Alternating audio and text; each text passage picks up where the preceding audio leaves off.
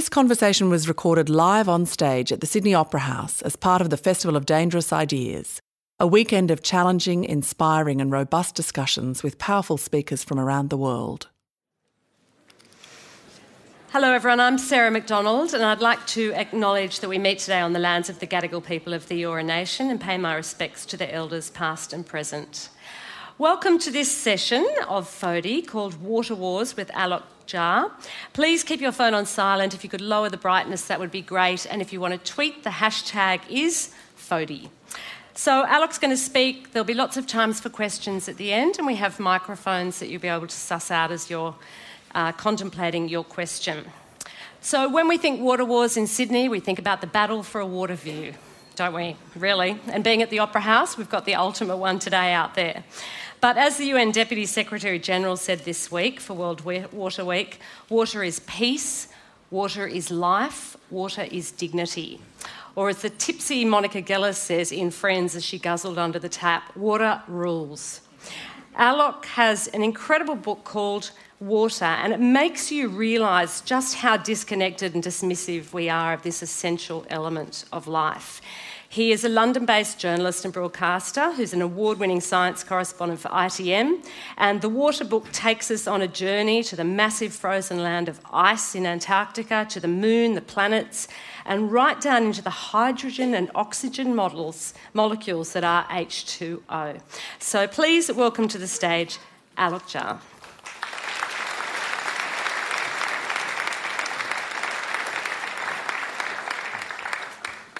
Thank you, Sarah, and thank you all for coming this afternoon. It's a real pleasure to be here in Sydney. It's the first time I've spoken here, so forgive me if I get a bit nervous or excited. It's a real pleasure to be in this place. I'm going to speak for half an hour, and then hopefully I'll be able to answer your questions as well about this substance, which I find fascinating, and I'm hoping that by the end of this session you'll find fascinating as well. Water is something that every one of you has interacted with many, many, many times today. Whether you've had a shower, you're drinking a cup of tea, you're drinking water here before you came into here, eating food, whatever. You've interacted with it multiple times. But I bet you don't really even think about it very much at all. So I want to make you think about it, and I want to make you think about how this world is trying to deal with the fact that we all need much more of it than perhaps we have as easy access to. So let's just look at the Earth, first of all. I mean, if you looked at the Earth from space, if you're an alien, you'd think this is a water planet. The little bits of land, the dry land, they're kind of irrelevant almost. The water on the surface of the Earth is the most important thing. 70% of our surface is covered in it. Life started in the oceans. It thrives there now, and it provides half of the world's oxygen. It's something that when we describe the blue marble, our planet, the ocean, that's almost the most important thing. So we wash with it, we drink it, we eat it. You are 2/3 water. But have you ever wondered what that water does inside your cells? What it is about it that you need so badly? Well, let me tell you a little bit about what water does inside you, why you get thirsty, why it is that all of life on Earth needs this substance. Inside your cells, inside every one of your cells, there's water. Between your cells, there's water. Water is the substance that lets your cell membranes into the right shape. Inside your cells, the proteins and the DNA, they don't function if water isn't present. The molecule makes those other big, complex things of life, they make them function properly. When a protein is made inside your cell, it's constructed as a chain of amino acids, a complex set of molecules. It's a big, long, floppy line. But no protein functions like that. No protein will ever work if it's just a line.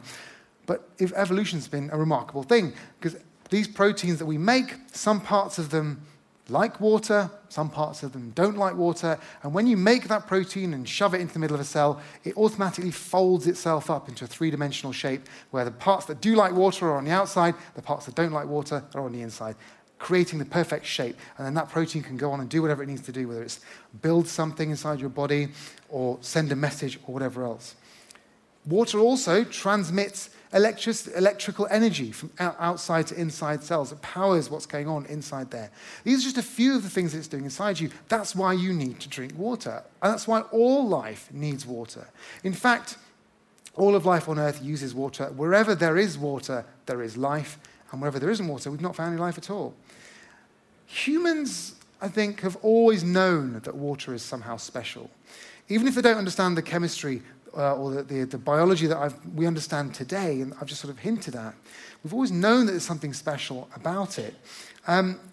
In myths and legends from the first human beings, water always plays some sort of role. If you think back to ancient flood myths, or the fact that water is used as a cleansing in many rituals, even in the Bible, in Genesis, God moves over the still waters to create the heaven and the earth. Every religion, every myth, every culture has something about water that they knew was special. They venerate it in some way.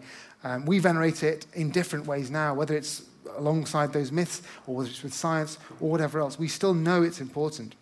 But what I like about those myths, what I like about those legends, what I really love about them is that they contain a kernel of truth. They all talk about water being celestial and heavenly. And in fact, it absolutely is celestial and heavenly. It really did. All of our water on the surface of this planet, all the water inside you, it came from space. And to understand how all that came from space, let's just go back to the beginning of the universe, just a casual sort of saunter back to that 13.7 billion years ago, when the Big Bang happened. The Big Bang happens, and for a few minutes, because it's so hot, there's nothing that can actually coalesce out of that. It's just energy. It's pure fiery energy. 3 minutes later, things have cooled down slightly, it's expanded, and all the hydrogen atoms that will ever exist, all the hydrogen atoms in the universe are created in that first 3 minutes. And they still exist today, all of them.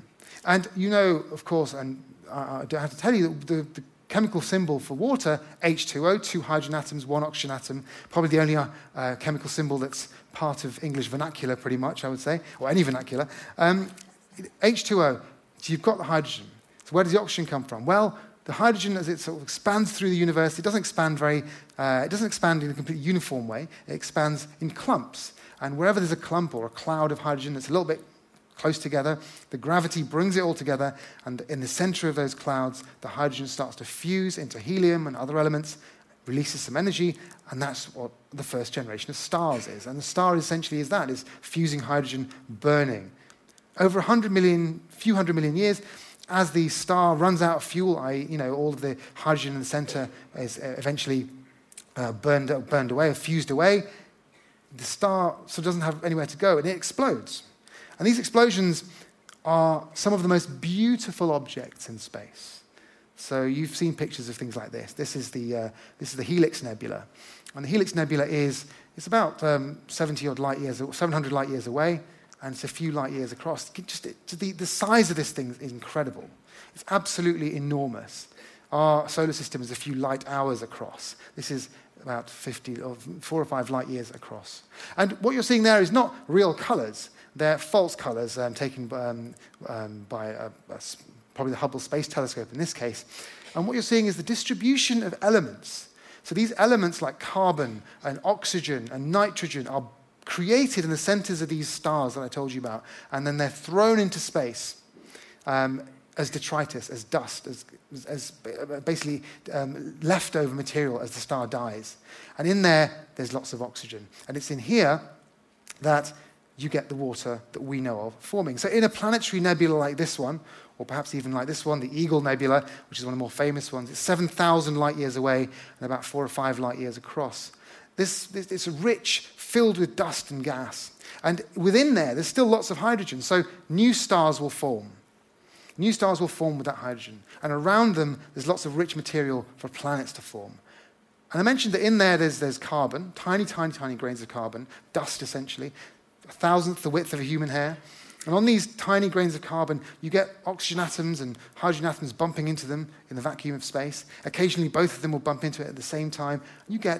When that happens, you get a molecule of water. And over hundreds of thousands of years, each of these tiny grains develops a sort of film of ice, and these things will float through space and eventually come together as stones. The stones come together as rocks. The rocks come together as boulders. The boulders form the planets. And in a planetary nebula, when our star was forming 4.5 billion years ago, this is what happened. And our planets formed, our inner planets at least, formed in this way. The Earth, if you went back 4.5 billion years ago, would be pretty unrecognizable. On the surface, there was water, but it was rapidly evaporating away because the surface was so hot. There was so much volcanic activity. And if you go back to a certain period of time, you see it's just a dry rock. We clearly have oceans, though. So where did they come from? Well, not all of those tiny grains of carbon, not all of those tiny rocks ended up forming planets. A lot of them just ended up being chucked out to the edge of the solar system. And they still exist there today. But about 4 billion years ago, something disturbed those rocks, disturbed those dust grains. And huge numbers of them, like billions of them, over the course of 500 million years, rained down on the Earth. It's a period of time that geologists call the Late Heavy Bombardment. And for 500 million years, the Earth was bombarded by tiny asteroids and comets, each of which had a tiny amount of water created in space, like I said. And they brought our oceans to our planet. Every single molecule of water inside you, every single molecule of water on the surface of our planet came from the edge of our solar system. And it's actually younger than the rest of the planet. So today we have 1.5 billion cubic kilometers of water on the surface of the planet. Most of it, though, is salty. It's in the oceans, so it's completely inaccessible to us. We don't really do anything with it. And of the remaining 3% or so, which is fresh water, 2 of those percentage points is frozen in ice caps, and less than 1%, therefore, of the entire volume of water of the Earth. That's a tiny, tiny, tiny amount. Less than 1% actually is available for all of life on Earth to share and to build everything that actually we do with it. To give you some context, here's the Earth, with all its water removed. If you were to take all of the water on the surface of the Earth and put it into a ball, this is how big the ball would be. All of the surface of water. And that ball is 800 miles in diameter. It's all of the water on the Earth, everything. And if you want to know how much fresh water there is, there's the fresh water in the corner. Can you see that? That's probably a few hundred miles across. And you probably can't see it on this diagram, so I'll blow it up slightly. There, just on the bottom right, that 40 miles across ball is the water accessible to all of life on Earth for the past 3.5 billion years, which has been recycled again and again and again and again. And it's not a huge amount at all. We share that with every plant, every animal, everything. Now, humans, as I said, have always venerated water and known that it was something important to them. But for most of our history as a species, we've kind of gone wherever the rains have gone. We've depended on, as hunter-gatherers, we just moved around to wherever the waters were. But about 12,000 years ago, when agriculture started to become developed, we started to move water around ourselves and collect it and dig irrigation channels. We wanted to build civilizations. And so cities and empires since then have been built on diverting rivers and moving water over huge distances. The Roman aqueducts, which are some of the most famous bits of engineering, a few thousand years ago, they would move millions of gallons of water to satisfy the needs of what was then the biggest city in the world, 500,000 people in ancient Rome. Around the same time, in what was ancient Egypt, in Alexandria sat above storage tanks, which were constantly refilled by the Nile. And the Nile itself, which is one of the most important rivers in the world and is an important source of political power. Back in Alexandria's time, it was supplying that particular city. And when these sorts of things were being built there and in other parts of the world, they weren't concerned too much about, let's say, efficiency or how much water they were using. They just wanted to get water from one place to another to allow their cities to be built. And if a city didn't have access to water, it was quickly abandoned or didn't survive for very long. And it was perhaps fine 6,000 years ago when people started doing these things, 7,000 years ago, when only 1 million people lived on the Earth. So 6,000 BC, the population of the Earth was about 1 million people. There's still plenty of water. I'm keeping this picture up only just so you can keep reminding yourself how little water there actually is. But that was plenty for those 1 million people. Today, there are 7 billion of us, and we haven't created any more water to use, or there's no more. It's just the same amount. And of course, the amount of agricultural land that we have now is much, much bigger. From 1900 to 1950, the amount of agricultural land actually doubled, and it doubled again from 1950 to 1990, and it's still growing. More than half of the world's population lives in cities, and cities require huge amounts of water to keep running. We've built canals and lakes and all sorts of artificial things underground. We don't really see the water that we bring to our cities these days. And as we become more industrialized, we need water for goods. We need water to produce electricity. Water doesn't just flow around us and annoy us when it rains from the skies, but it's actually a part of everything that we touch, taste, and see. It flows through all of it. I mentioned that you've interacted with water today. So you might have had a shower, you might have drunk water, you might have had food, but most of the water you're going to use today or have used today, you're never going to see. You don't touch it. You don't even come anywhere near it. A kilogram of beef, let's say you've had not that you're going to personally have a kilogram of beef, but a kilogram of beef takes 16,000 litres of water to make, because it takes that much water to water the plants and to then distribute and grow the cows and so on. A cup of tea, the water footprint of that is 35 litres. A sheet of paper is 10 litres. A microchip is 30. Don't worry, I'm not going to start listing loads more numbers, but a kilogram of cotton, that's my last one, 10,000 litres of water on average. In some parts of the world, it's even more than that. Around 70% of the water, fresh water on the earth, is used for agriculture in some form, whether it's growing wheat or maize or rice, or whether it's food for us or livestock. A large part of the rest is used to generate power or for industry, to make goods, to transfer things. And most of that water use happens in the richer nations, as you might expect. Americans use about 600 litres of water a day on average. Europeans and actually Australians as well, about 250-ish litres of water a day. Compare that to the billion people living in many parts of the developing world who use about 19 litres of water, and double that population that don't actually have access to basic sanitation. And you can already start to see then, given that if places like China and India, as their populations increase, as their populations want to have a better standard of living, they want to eat more protein-rich diets, they will need much, much more water to supply that standard of living. They were going to need more power, more water for their power sectors too. So there's going to be a need for even more water than we've seen already.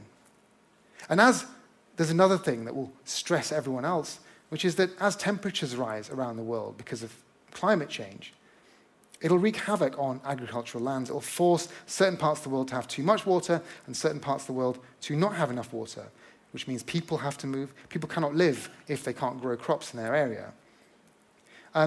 There are already examples of situations where drought is causing very localized problems. Last year, a heat wave in India caused the deaths of several thousand people, and water shortages there exacerbated those problems.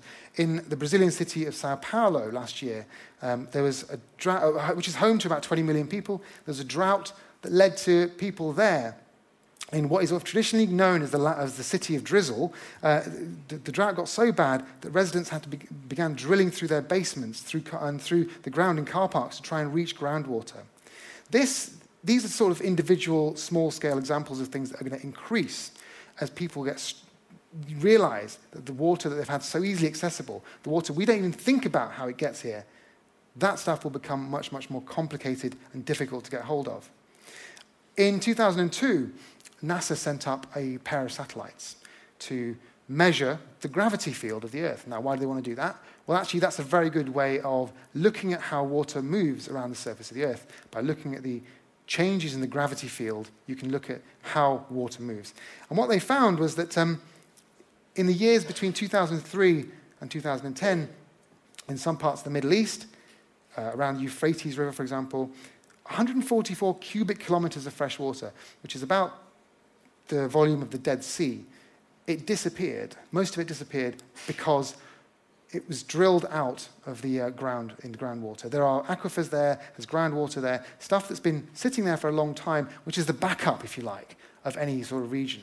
Normally, if you think about rains coming from surface water, then these things are recyclable. But groundwater, aquifers, are things that have been there for a very, very long time. They don't get replenished so easily. They were being drilled into because of droughts in those areas. And a huge amount had completely disappeared and become unavailable.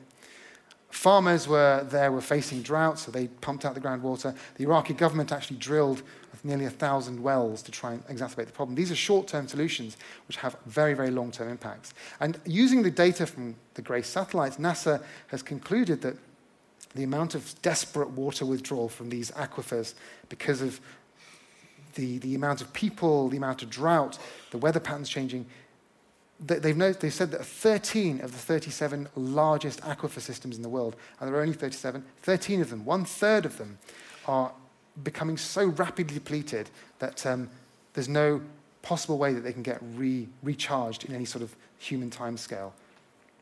And this is a problem. This is the stuff of tension. This is the stuff where if they run out, if they're the kinds of things that disappear, then we've got nothing left. So you can't magic up water from nowhere. You have to essentially move your people. You have to move. People will argue about access to water, and they do, and they have done for thousands of years. Take the Middle East, which is some of the places where humankind has been for the longest, but also they've argued for the longest about war. There are many ideological, religious, geographical, political disputes in this part of the world. It's a part of the world that's incredibly arid, and every major river here crosses international boundaries. And even as far back as the 7th century BC, there were Assyrian kings who would try and divert rivers to seize control of different parts of Arabia. In more modern times, control of the Jordan River and the Jordan River Basin has been at the root of conflicts since the 1940s. The Jordan itself is a relatively small river, but it's shared by many, many nations that will often fight with each other. Jordan, Syria, Israel, Lebanon. And because of those the volatile politics and the volatile military dynamics, and there's no other source of water, you can see there that water becomes the contributing factor to a lot of problems.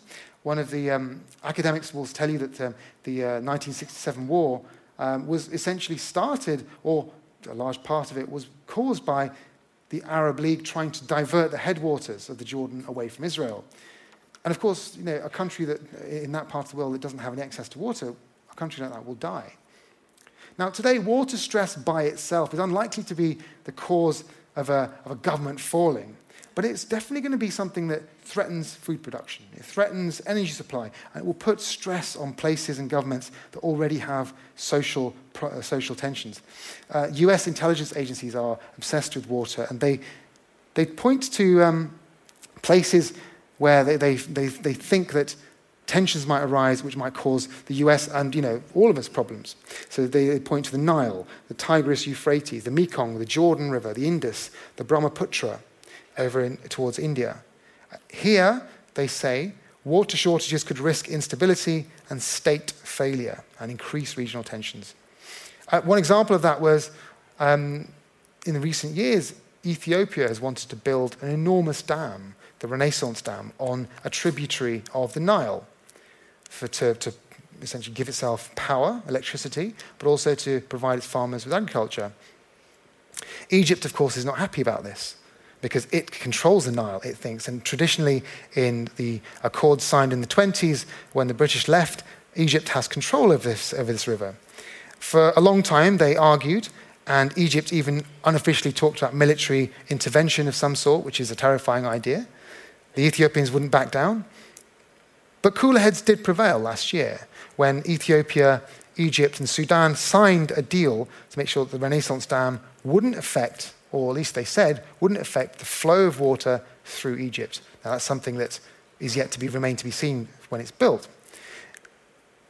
In any case, military conflict is not something that in modern times you see as a result of water stress. And even if that was the case, it seems like there are probably mechanisms we'd use to get around it. If two countries are about to go to war, there are institutions set up specifically to stop them doing these sorts of things, international institutions, the UN, etc. Whereas most people who worry about conflicts over water worry about them happening within countries. So with, for example, businesses versus their citizens, or governments versus their citizens in some way, or citizens versus each other. Acts of terror might happen as a result. And there's a lot less international governments and so on and groups can do to actually deal with those sorts of tensions. By the middle of this century, the United Nations has predicted that 4 billion people will live in situations where there's water stress, by which means they don't have enough water for not only their daily bathing and eating purposes, but also to make their goods, provide their electricity. 4 billion people. And if you think the predictions for population around that sort of time are around the 8 or 9 billion around the world. And climate models also show that as global temperatures rise, extreme droughts will increase in parts of the tropics. It will lead to failed crops. Almost a third of the current agricultural land in the world will be at risk by the end of this century. There are going to be mass migrations of people. They are going to go where the food is. Even before the movement of Syrian refugees in the last few years, the European Union, the European Commission, scientists in those places were already engaged in considering what's going to happen as a result of climate change in terms of movement of people. They're expecting lots and lots of people from the southern Mediterranean, the northern Africa, to move upwards into Europe as a result of climate change, as a result of environmental degradation in their parts of the world and lack of water.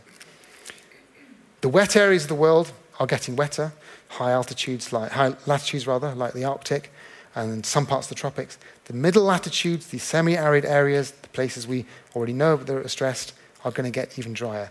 The Middle East, North Africa, South Asia, they're all projected to experience huge water shortages over the coming years, not only because of climate change, but because of decades of bad management and overuse. Now, we've used water to build our world and not really thought much about how we waste it or where the resource comes from. But remember, that resource is not increasing, it's not changing in any way whatsoever.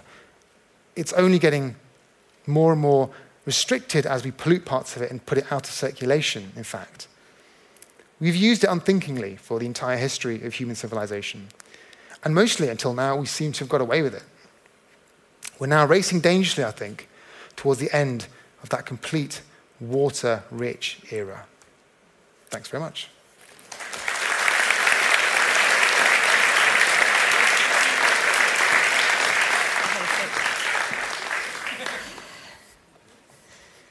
It's a bit depressing, isn't it? Hoping to be more cheerful.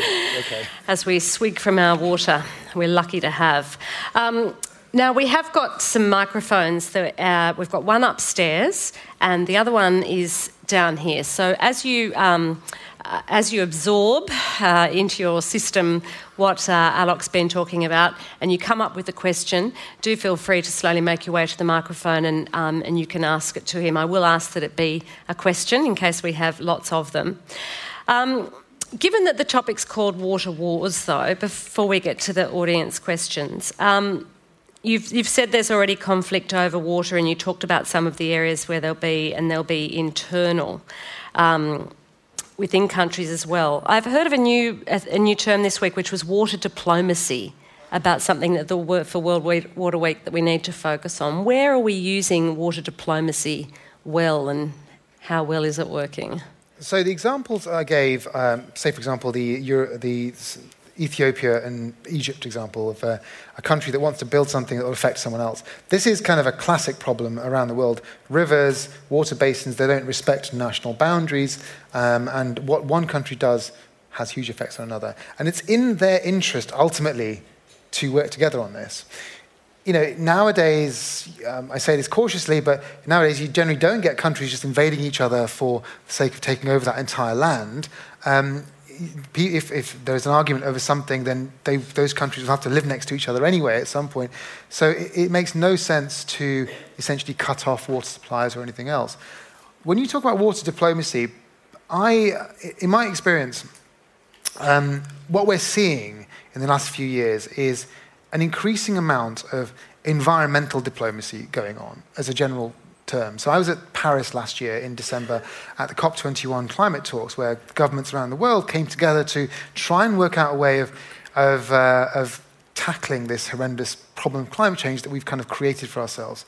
And over 20 years, this culminated last December in an agreement to work together to do something about it. Now, weirdly, they didn't mention water at all in that entire conversation. But And people ask me this, isn't that disappointing, right? So that might be your next question, isn't that disappointing? Because they talked about carbon, they talked about energy, they talked about forests, they talked about, poverty, all these things. But didn't mention water.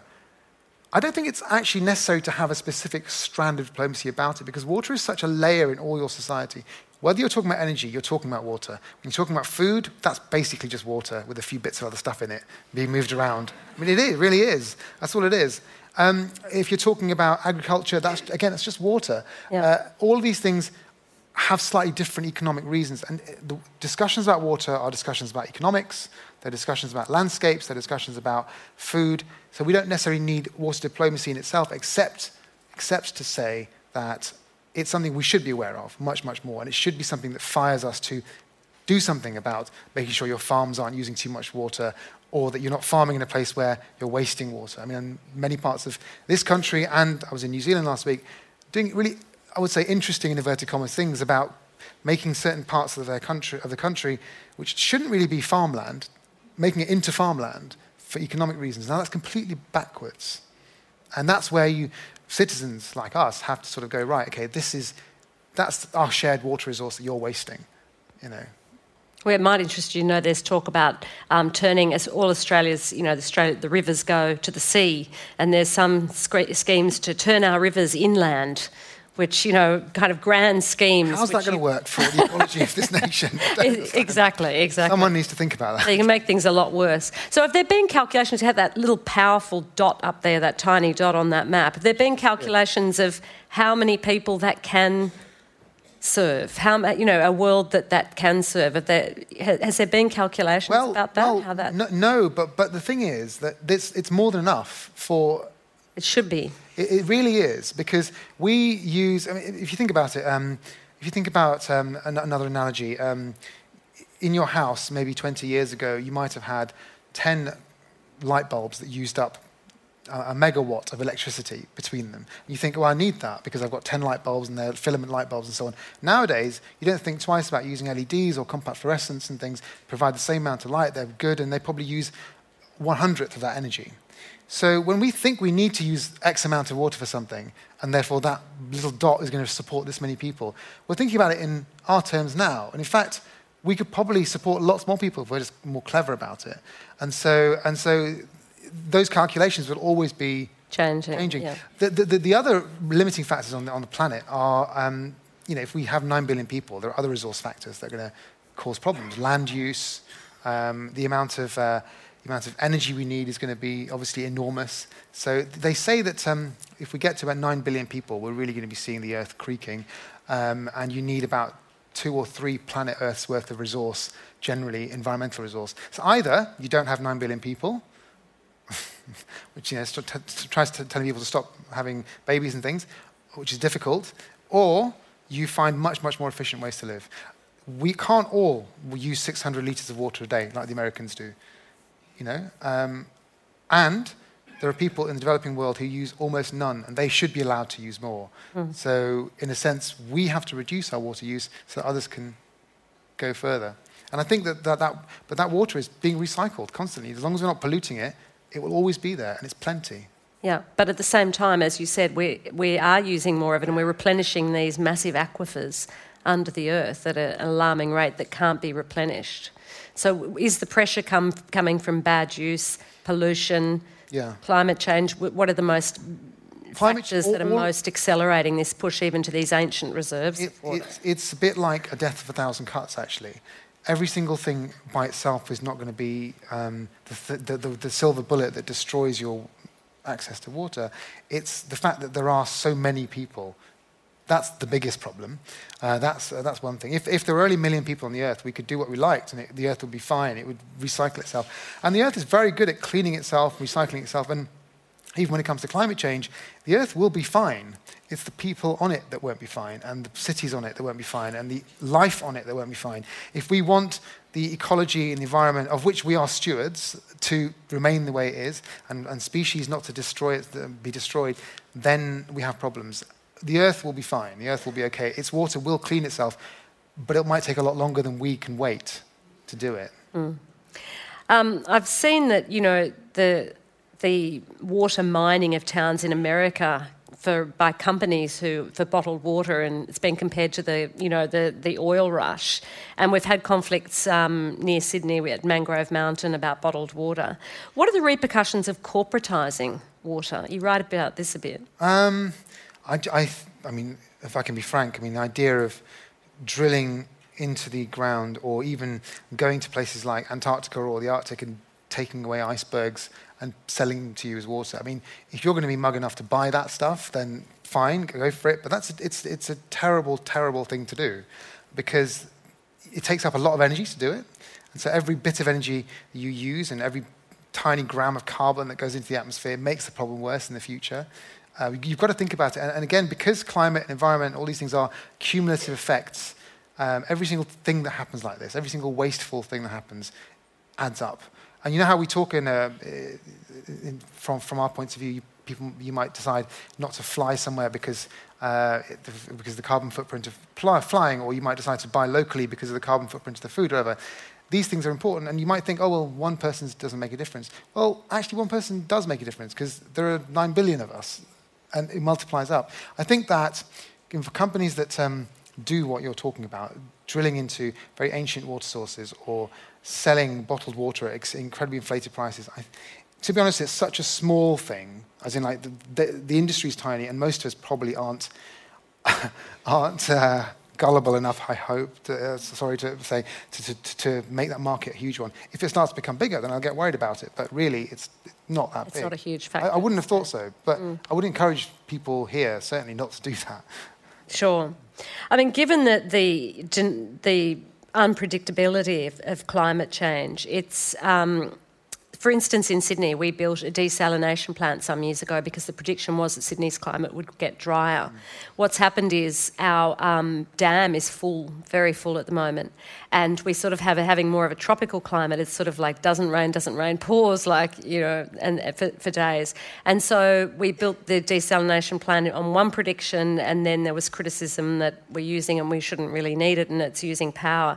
So given the unpredictability of it and its impact on water in certain areas and local areas, how do we prepare for such different eventualities that are so unpredictable? Well, climate change is a long-term process. So we're talking about predictions being made about the middle or the end of the century. And so these are very, very far away. Of course, you need to prepare well before then, and you can see directions, but nothing is ever guaranteed. Whereas we know overwhelmingly scientifically that climate change is happening, it's much more questionable about the extent of what's happening where and how local the effects are going to be. It's very, very hard to do those models, and those models are getting better. As computers get better, as the computer models get better, you can get to much more finer resolution. But we can't think of this as a weather forecast, in a sense. That in 5 years' time, a certain place will definitely have this. It's essentially a random set of variables that overall average out to predictability. So it's very, very much harder to predict local things. Now, you can take a calculated risk. You can take an educated guess, and I think that's what all of us can do. We know that this part of the world is going to get drier.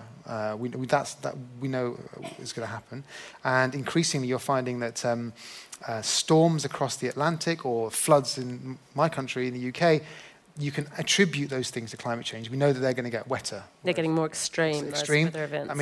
That means that even if you know that your flood might happen only once every 30 years, or in fact there might be a heat wave for 3 years in a row, in the long term, the overall trend is that way. So you need to build flood defences, or you need to make sure that your houses are not built on floodplains, or you have some sort of flood management system. Same here. If the predictions, and I think these are correct, are that it's going to get drier, the fact that there's a few years of water doesn't make a difference. It's the average that counts. And you might have huge variations in that average. Yeah. That's how we should interpret those climate models and climate predictions. And the variations get bigger. And having a desalination plant is interesting because some parts of the world, people always ask me, can you increase the amount of fresh water we have? And the only way of really doing that is desalination, which is to take that 97%, which we never use, which is in the oceans, and chuck the salt out of it and use it. I mean, that's viable technologically, but it's very expensive, not only from an economic point of view, but from an energy point of view. And if you're doing it with fossil fuel electricity, then there's no point, really, because, I mean, that's just making everything worse. So if you can do it sustainably, using solar power or other types of green energy, and it doesn't seem like a bad idea. But to be honest with you, it's probably cheaper and easier to reduce the use of water and build something like that.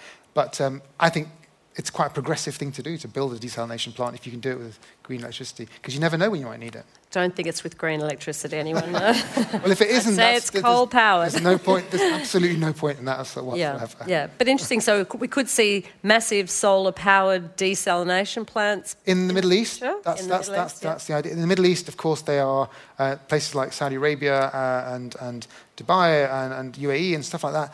They know that oil's running out, and they're actually weirdly quite progressive about it. So they know that they're going to have to find energy in other ways. They've got tons of it just falling onto their heads.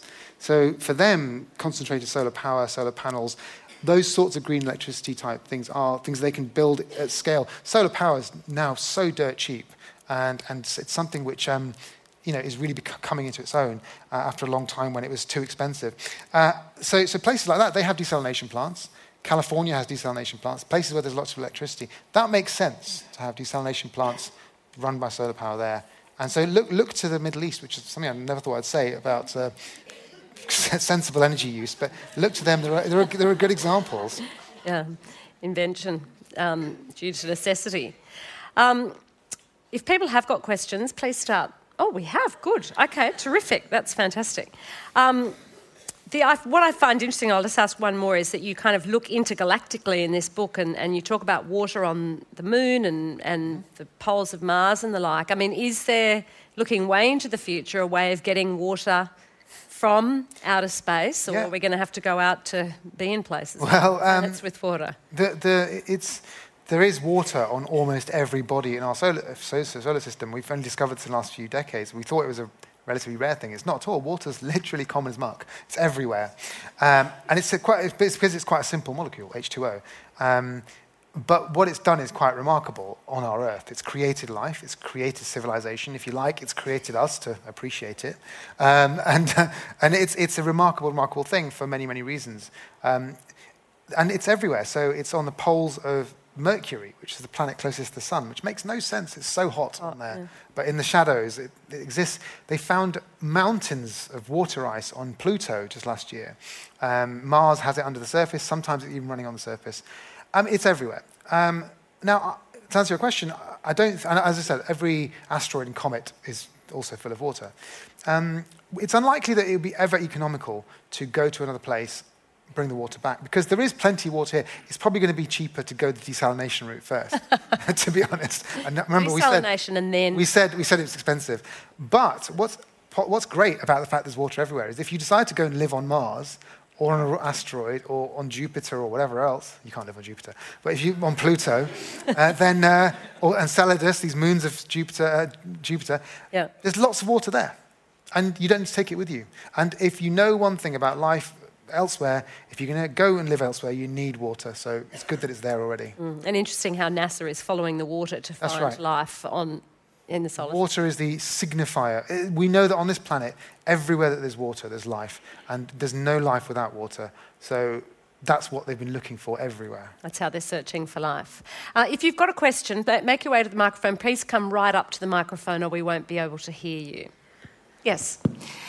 I've become interested in urban water policy and was horrified to discover that when we do have heavy rains, which we do have more often in Sydney and other cities, a huge proportion, 60-80% of it, simply runs off. It can't soak through concrete or asphalt or roofs unless you have water tanks from the roofs, but mostly we don't. So the vast majority of the water that does come from the sky is wasted. It goes straight into the sea. Is there something we can do to stop that? Yeah, there is, of course. Catch it? Yeah, there are places around the world that do really well in storing that stuff. Places that have had to deal with excess water much more. These innovations are always about necessity in the end. If you don't have to do anything about it, you won't do anything about it. Building huge cities with hard surfaces is comfortable for human beings to live in, but actually it means that where water normally would want to go, if it rains, it can't go to those places. So either the place floods or it runs off into the sea and isn't stored, as you just mentioned. I went to Rotterdam in the Netherlands earlier this year, in fact, and this is a country where most of it is below sea level, and they have to deal with water they're really clever at dealing with water, not only making sure it doesn't flood every single city that comes along. Every single time the rain goes a bit higher than normal, they could potentially get completely flooded, so they're very good at dealing with that, but also storing the water as well. So in Rotterdam, for example, the city has been really built to soak up water and use it. So, for example, they've got, first of all, they've got huge tidal barriers and things like that, flood defences, that's one thing. But then also, they've got lots of places for the water to go and soak into the ground, so then they've actually taken away lots of the concrete. Another thing they've done, in the centre of town, they have features like they've got a sunken basketball court, which looks like a basketball court with raked seats and stuff, but actually it's a storm drain as well. So when water comes along, the water sort of, if there's too much water, it goes on the surfaces of the roads and down the sewers, and actually it'll be stored in this basketball court for as long as it takes to then go away again. And they store it. And they use that water, and when it's dry, do they use them as baskets? Yeah. I mean, the thing is, it drains away slowly. Right. The point is that they can then deal with that water, and it doesn't flood the surface. The water's got somewhere to go when there's too much water, but actually when there's not enough as well, they can store this stuff and use it. They're incredible. They're absolutely geniuses at dealing with water. They have to be. They absolutely have to be. Their country wouldn't exist if they weren't. And maybe here, that's not the case. So, necessity might force innovations like that. I'd recommend a trip to the Netherlands anyway, but go to Rotterdam if you're interested in that. We'd all like to go, I'm sure. Yes, you had a question. So my question is regarding the corporatization of water. We're talking about water in like a really idealistic sense that people want to share this resource. But Nestle, as a super corporation, for example, I think they own like 30 different brands of water bottles in America, which is like shipped worldwide. And California is experiencing one of its worst droughts in like human record. And Nestle has a deal, as far as I'm aware, with the federal government where they don't disclose how much water they're bottling into their storage. So I'm worried in the context that water prices are going to become inaccessible. Like, it's not the question of whether governments and people want to share it, it's whether corporations are going to completely take control over water, and also governments, like the Flint, Michigan water pollution, for example. Like, how can we combat that as individuals and as countries on a global scale so that we could go towards a future where everyone does have access to clean drinking water? Well, so I think there's quite a lot of stuff in that question, but what it comes down to, again, is what I said towards the end. Water wars, if you like, are not going to be between nations. They're not sort of these militaristic sort of things that perhaps you might think of when you hear about them. They are going to be within nations. It's about corporatization, essentially. It's about arguments between citizens and governments. Governments that want to allow companies to do what they do, because that's how you create jobs and increase your economy and stuff. They're going to have to allow companies to extract water and use it and export it and do all these things with it. Unfortunately, the problems with politics and I would say low-level corruption on this is that for many politicians who never actually see the results of the lack of water, because they're not the poorest in their society, and if the water has disappeared, then they're not going to see the results of that. For them, selling off to large companies is not going to be a big deal. For them, it seems like that's a job creator. But you're absolutely right. The big companies do have a responsibility, and many of them are starting to take corporate social responsibility around water very seriously. I think Coca-Cola recently said that it's I don't know if I believe this, but it announced that it was water neutral now in its global operations. Now, I don't know if that's true, but it was a big announcement that they made. The point is, even if they're thinking about it, this is actually a step in the right direction. This is how tragic we are in that situation. With Flint, the problem there is essentially bad management. A lot of the problems with local water is bad management. It's not that there isn't enough of it, it's that people don't manage it properly. Water pipes aren't maintained, pollution gets into the wrong places. And in that case, what I found interesting about that is that essentially you had authority after authority, people who were meant to be protecting the public, failing in their duty to report what was happening. That was a scandal, not about water, that was a scandal about people in authority not looking after their citizens. That's a different thing, I think. But being aware of it, vocal about it, has got to be the first step of that, right? But is there Oh, this is the one. Is there anything we can do to fight back as individuals against corporations like Nestle? Like, what can we do? Well, I mean, that's a tough question, but I would argue that there are NGOs that organise action against these sorts of things. Being aware of them, I think raising awareness is important. Most people don't care. I think that's the problem, and that's why there's not enough political pressure. Until this becomes a political issue, until people see the water that they're using or not using or that's being polluted, it doesn't become a political issue. And politicians won't do water politics seriously until we take water seriously, I think. All right, let's go to a question up at number 1, please. Thank you. Thanks for your question. I was just wondering, I've just come back from Lombok and I was out there looking at a pearl farm and the people in the pearl farm were telling me that a lot of the pearls in the South Pacific aren't actually reaching adult stage because of the acid in the water in the South Pacific. And I guess I have a question. I was working water quality for a little while, and although we have water constantly, the amount of water stays within the system, my question is, I guess I've got 2 questions. This is the first one. What about the quality of the water, though? Because I think most of us grow to assume water's always going to be there, but I think, isn't there an issue about the quality of that water? Yeah. I mean, I was down in South Australia a few years ago when the drought was in place and irrigators were putting all their stuff into the Murray-Darling and it was flowing out at South Australia, and I saw fish upside down, crabs upside down, dead because all they could do to get water was eat the sand.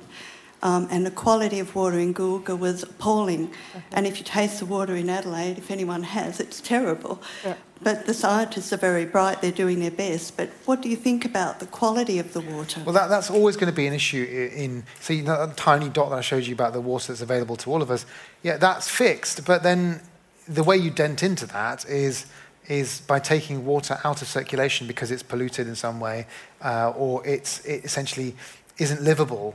So, for example, if a lake becomes a dead zone, essentially, where you have lots of fertilizer runoff and algae blooms in there, takes out all the oxygen, it becomes dead. There's nothing that can really live in there, and it's useless.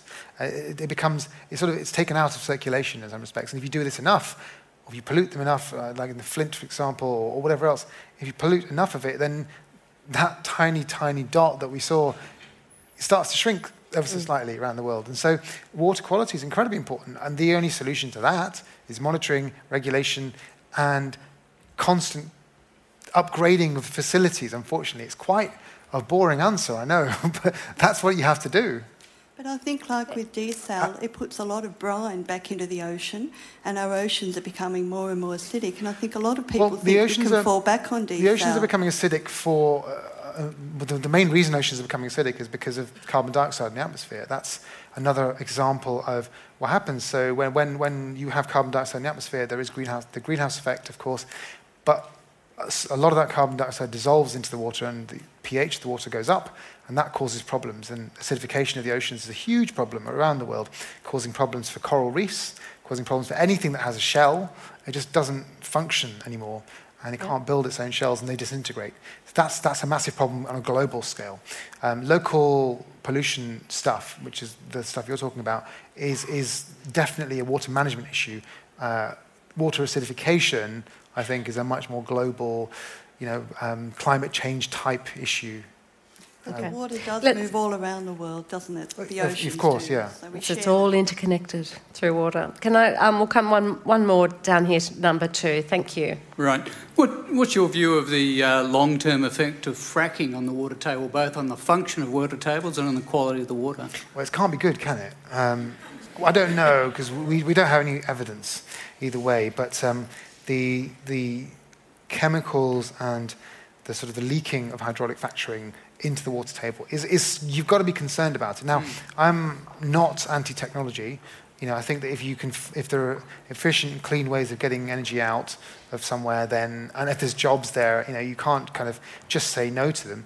I mean, for me, the biggest argument against hydraulic fracking is the fact that you're using essentially fossil fuels still, and we should really be thinking about other things. Yeah. But yes, that's going to cause all sorts of problems in localities, and which is why there's been so much argument against it in places like, in my country at least, there's a moratorium, you can't do it.